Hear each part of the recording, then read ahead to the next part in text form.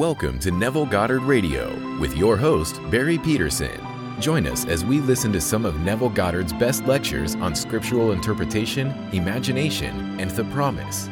Most of these lectures have never been recorded or released on the internet until now. We will be delving into the works of Neville Goddard, Freedom Barry, and Frank Carter for the first time, and only available here on Neville Goddard Radio. So sit back, put your feet up, and get ready to unleash your imagination with one of America's greatest mystics. Moses said, "Show me thy glory." And the Lord said, "I will put you in a cleft of the rock, and I will cover your face with my hand until I have passed by. Then I will take away my hand, and you shall see my back, but my face shall not be seen."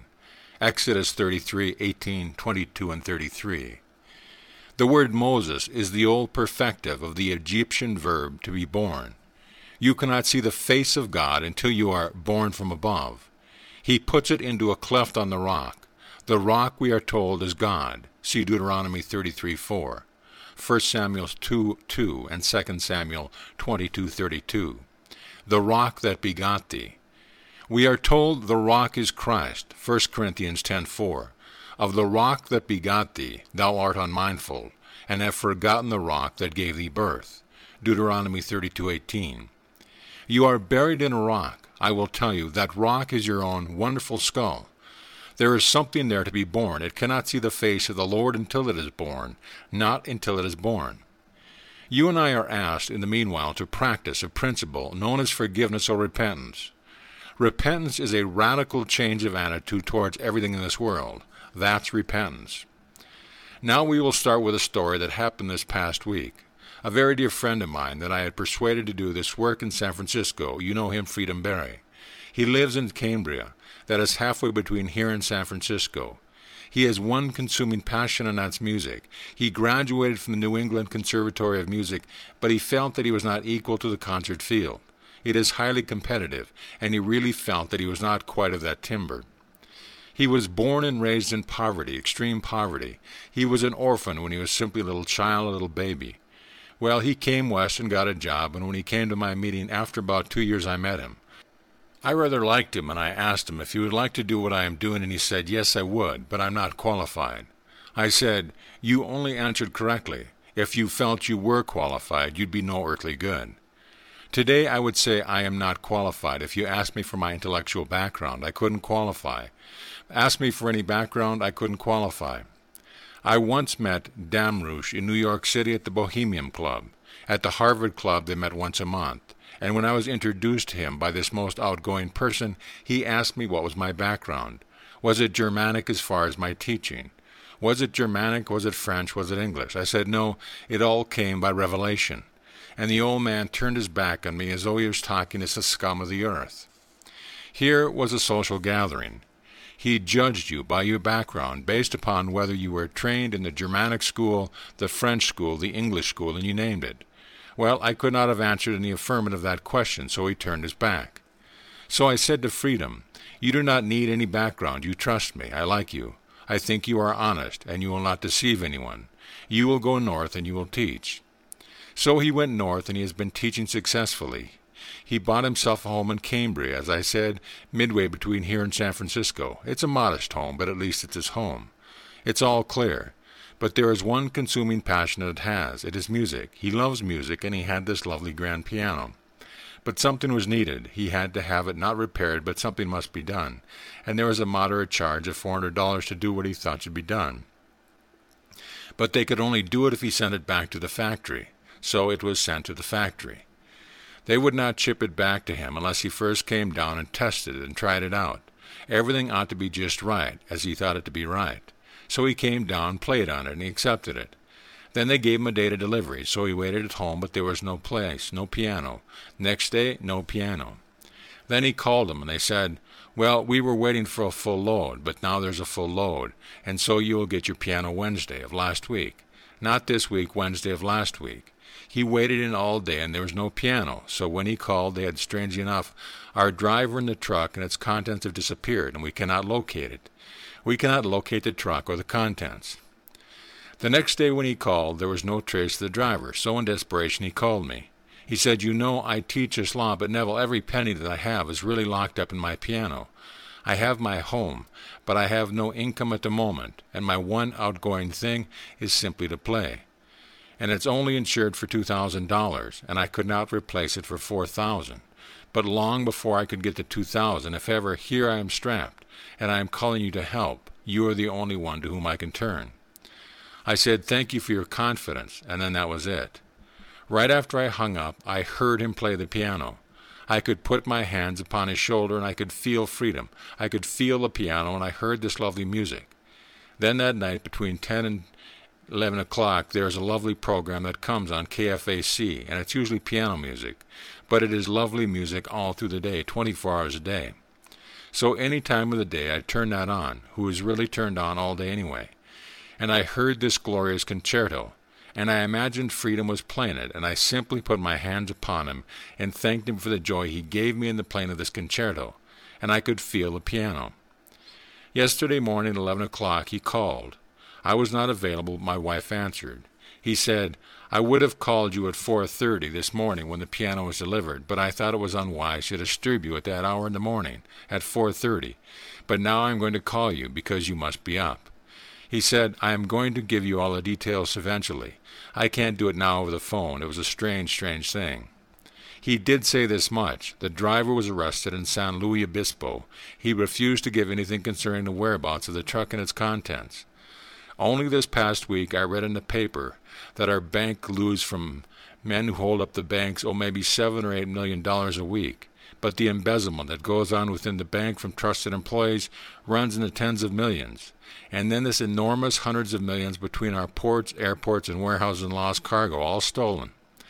A man takes off and everything disappears, the truck and its contents, and it runs into hundreds and hundreds of millions of dollars a year. But I don't care what I read in the paper. I am remaining faithful to principle. There is one infallible statement concerning the unforgivable sin. The unforgivable sin in the Bible is a sin against the Holy Spirit. Every sin in the world is forgiven, but the sin against the Holy Spirit. What is the unforgivable sin? Doubt. He who created the universe and sustains it, and you doubt his power to do anything in the world. That is the one unforgivable sin. Well, having reached the end of God's plan for all of us, I will not doubt. I did not ask Freedom anything beyond his request. He wanted his piano, and all that I did, I simply heard him play it. I put my hands, my mental hands, my imaginary hands on his shoulder and thanked him for the joy I got from hearing him play. And then I turned on KFAC between 8 and 10 and heard this delightful piano concerto. I assumed it was Freedom playing it, and I so enjoyed the master who played it that I thanked him for the joy of having heard it, and then I dropped it.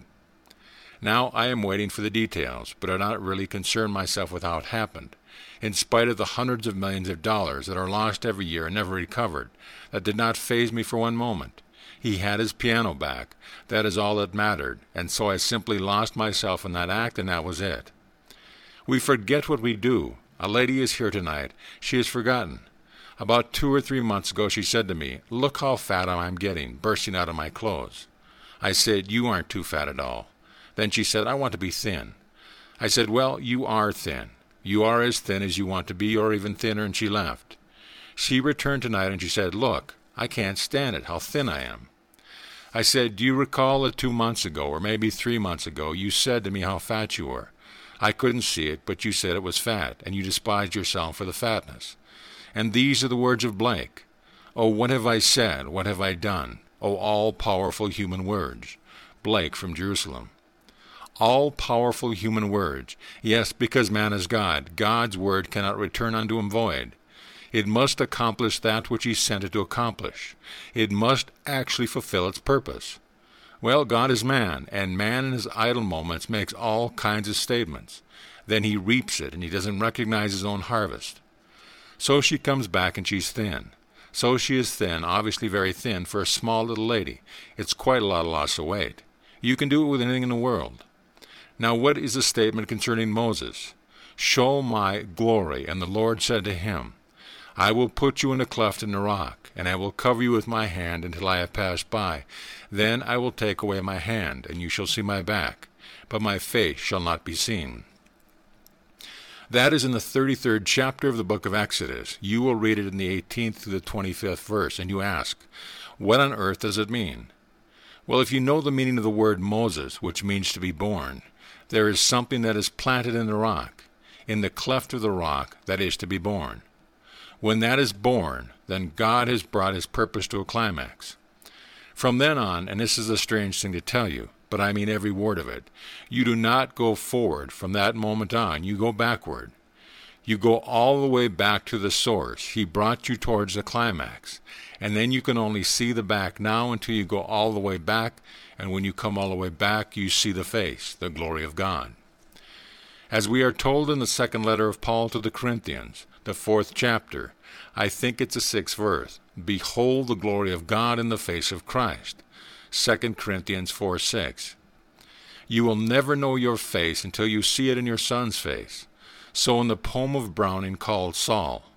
Now Saul in Scripture was demented. He was the choice of humanity, the king of Israel, and he was mentally deficient.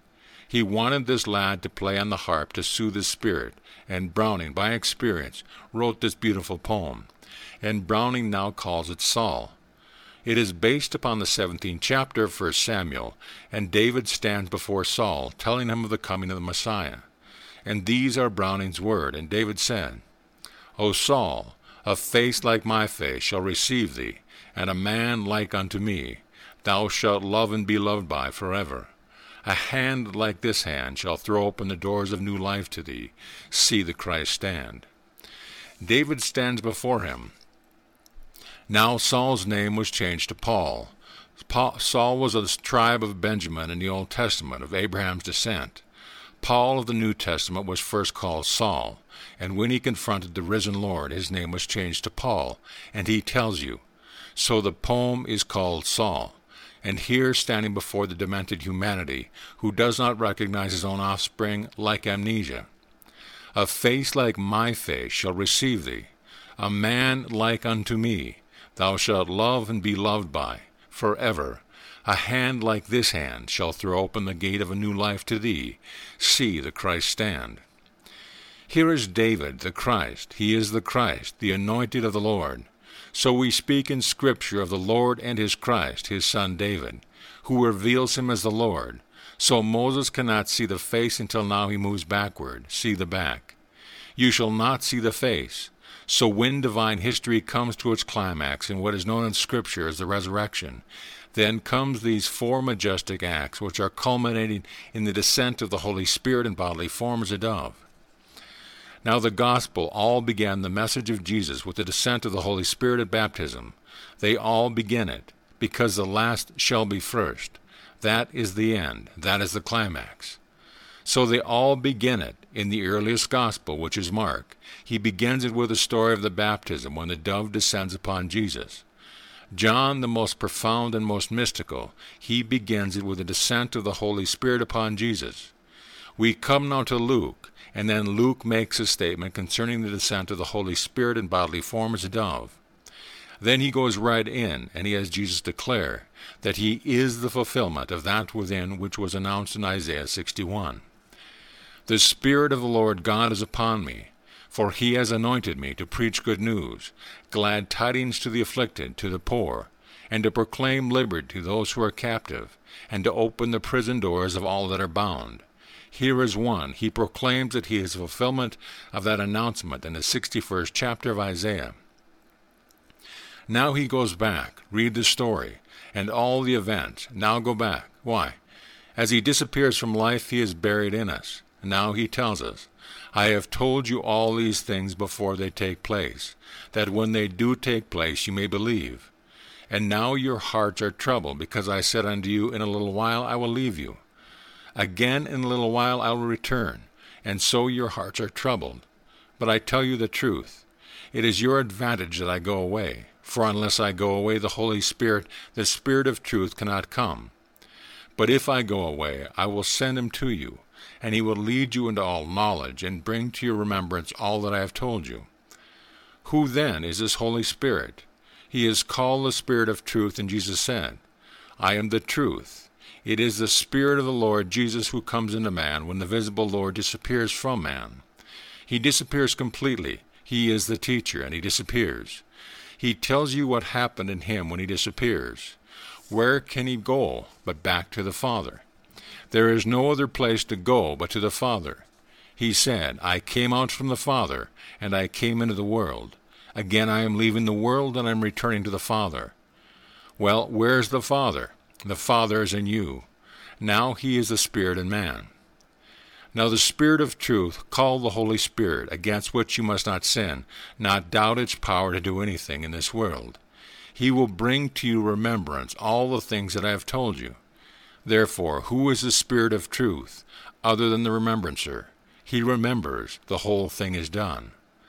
That's why I can say boldly, salvation is accomplished, redemption is perfect, no one can fail, because the Spirit, the remembrancer, is now buried in man, and he can't take you forward. To God the Father, he takes you backward.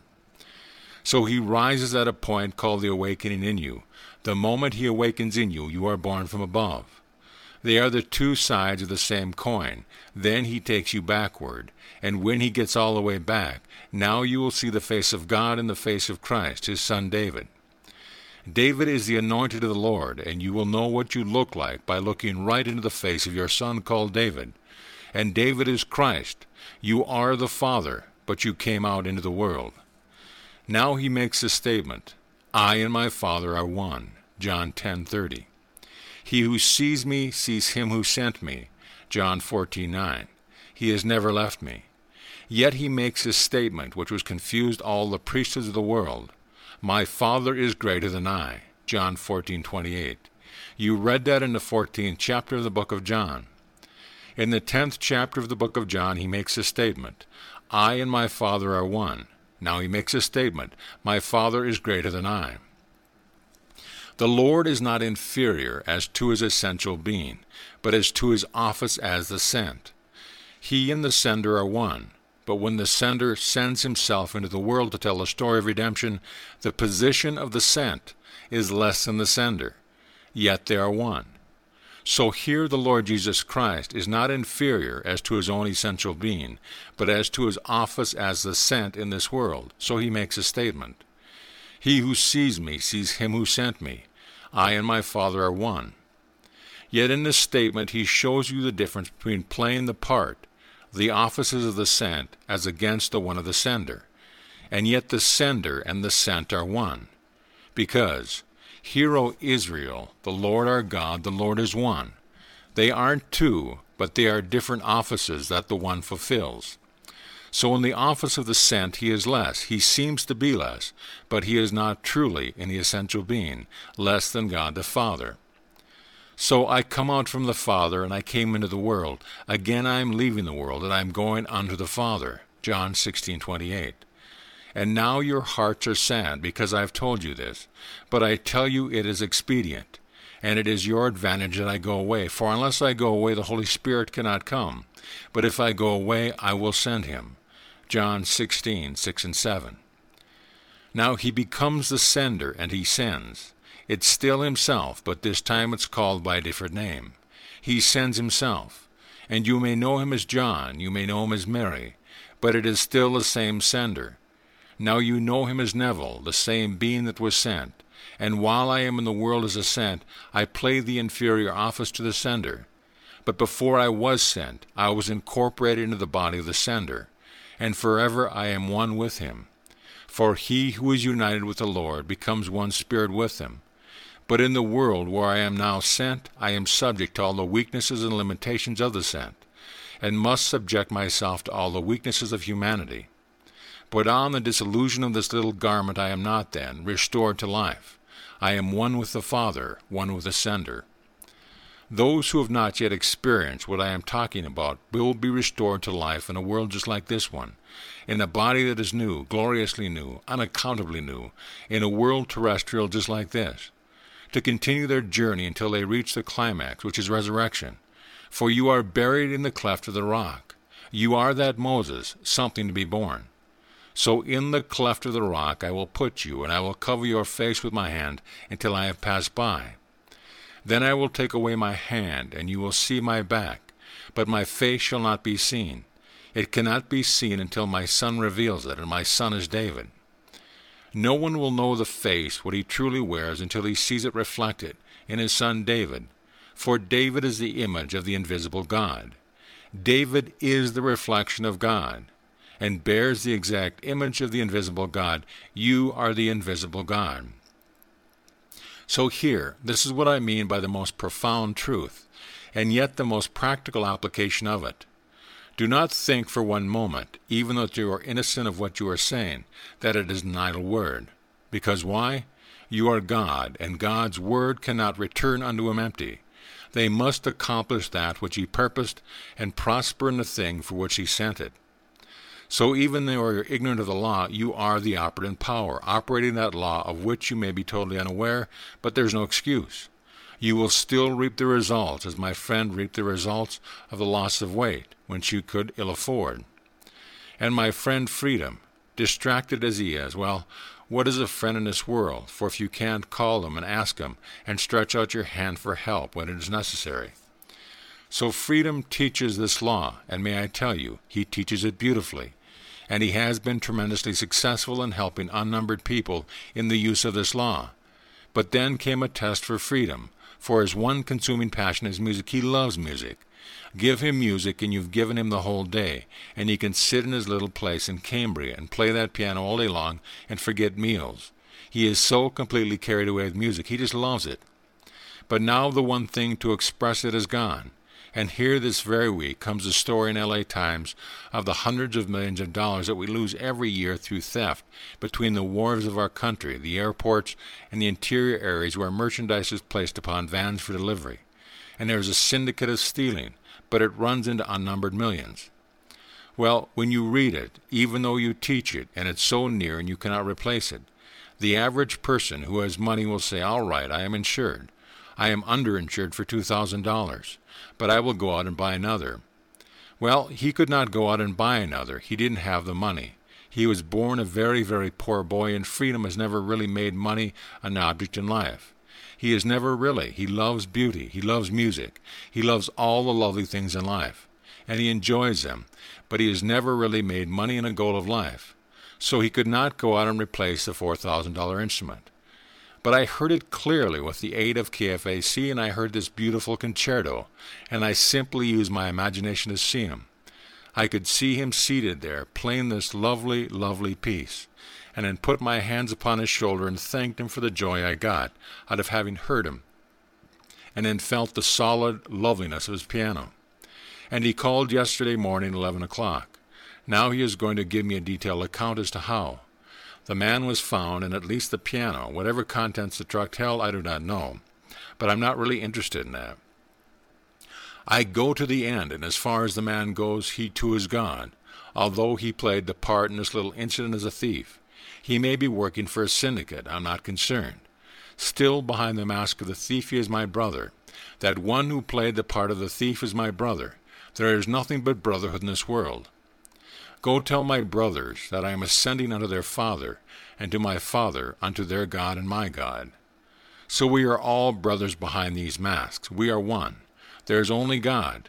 So if there is this world today, because of imagining and misuse of imagining these horrible things in the world, may I tell you, God turns them all. Like the great artist will take discord and turn these dissonants eventually into beautiful harmonies. He will take every discord in the world, like stealing or murder, everything in the world, and resolve it, because he is the great artist.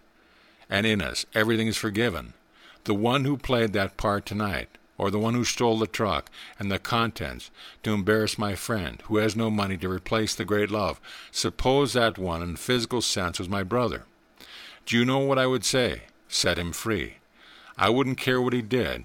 I so love my brothers that if I were caught in the act, I don't care what it was. If it was a violent act, I would ask the judge to set him free. That's what I would do, and I would mean it because he is my brother.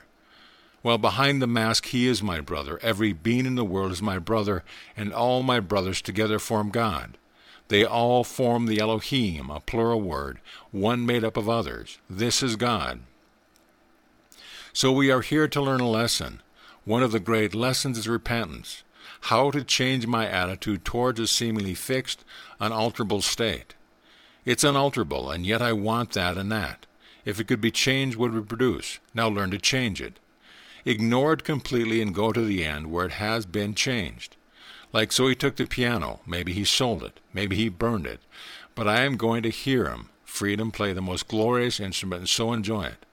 So I ignore the facts of life, completely ignore the facts, and go in my imagination to the end as I want to be more than I will see it. I tell you, this is profoundly spiritual and so directly practical.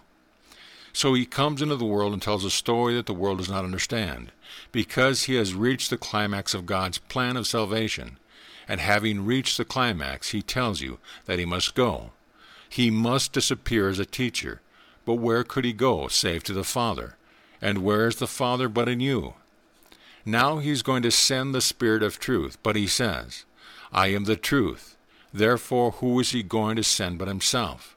But when he comes now, he is going to be wearing a different name. He will bear a different name. He is one with the Father in control of the whole, but he will now send himself bearing a different name to continue the teaching and tell the whole vast world of God's plan of redemption. There is only God. It was God himself who came down into the world of humanity and buried himself in man, and only God can be redeemed. And God planned the process of redemption before that the world was. This is not an afterthought. This is not emergency thinking. This was before the world was.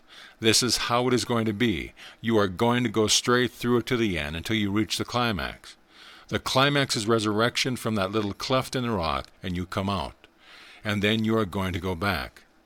So the evangelists, the four of them, that begin the story of the ministry of Jesus with the final act, which is baptism, when the dove descends upon him in bodily form as a symbol of the Holy Spirit. And they all begin it that way, and then they go back. John, being the most profound, he goes back to the grave and he tells it in symbolism.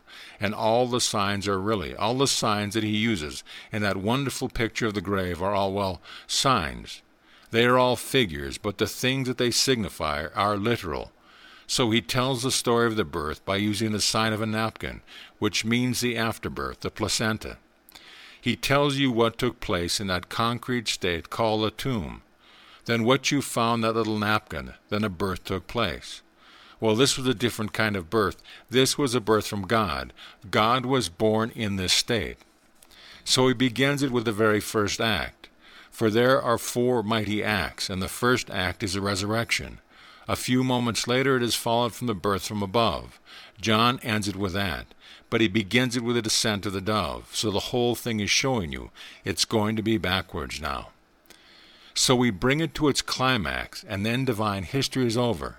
And now the great Spirit of God, called the Holy Spirit, takes us backward, not forward, but backward to where? Backward to the source, which is yourself, who is God the Father. It takes you all the way back, and when you go back, only one thing in the world can convince you that you are God the Father. When you see your glory reflected in the face of Christ, and Christ is David, that's the story. Now you dwell upon it tonight, you who have recorded it. Play it over and over and over. I am not making any prophetic statement concerning when I will depart. Personally, I cannot believe it can be too long, but I have no day, no month, no year. I have no, because no one knows when he will take off this garment, only when I have finished doing what I was supposed to do. I am supposed to tell it over and over and over, because in my case it has been finished. It came to its climax with the descent of the dove upon me, and it remained there, and it's still there, the symbol of the Holy Spirit clothing itself with me to tell it. For he has all the knowledge, not the knowledge of how to go to the moon, but the true knowledge of the mystery of God. He's not concerned about all the things of the earth. He is only concerned about God's purpose and God's plan. And so he will reveal to me, as he has, all the things concerning his word in Scripture. And he reveals it by allowing me to experience it. For he came to me seemingly as someone unknown, and then in some strange, mysterious way he allowed me to experience who he is, in the first person, present tense, singular experience.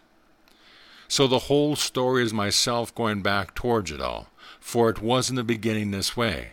But you come forward to the climax and it stops, time stops, and then you move backwards to the source, and there you are God the Father. And on the way back you tell it while you still wear a garment. That is in contact with garments in this world, because when you shed this garment, you've lost the contact. Because I will not be in contact, for my garment tomorrow is the garment that is perfect. Wherever I am, everything is perfect. There's no reason for any argument, for the body that you wear will wear in the resurrection is a perfect body. And nothing is dead in your world. Nothing can be imperfect in your world. Everything is perfect wherever you are. That is the resurrection body, and that is spoken of in Scripture as the kingdom of heaven. So the kingdom of heaven is not a place, it is not a realm, it is a body. So wherever you are, clothed in that resurrected body, everything is perfect. But those who die before the resurrection hear, and all will be eventually resurrected. They are clothed in a similar body to the one they have discarded, only that body is young, unaccountably new, in a world terrestrial just like this, and they continue their journey. I do hope you will not forget, for the one grand sin against it is to doubt the power of this remembrancer. For when he comes into your life, he is the remembrancer. He remembers all that God has accomplished. So then, when he actually remembers all that God has accomplished in you, he takes you back, and you are this God who accomplished it. The whole thing reenacts itself in you because of his indwelling presence. That is the story. End of lecture. You are listening to Neville Goddard Radio with your host, Barry Peterson.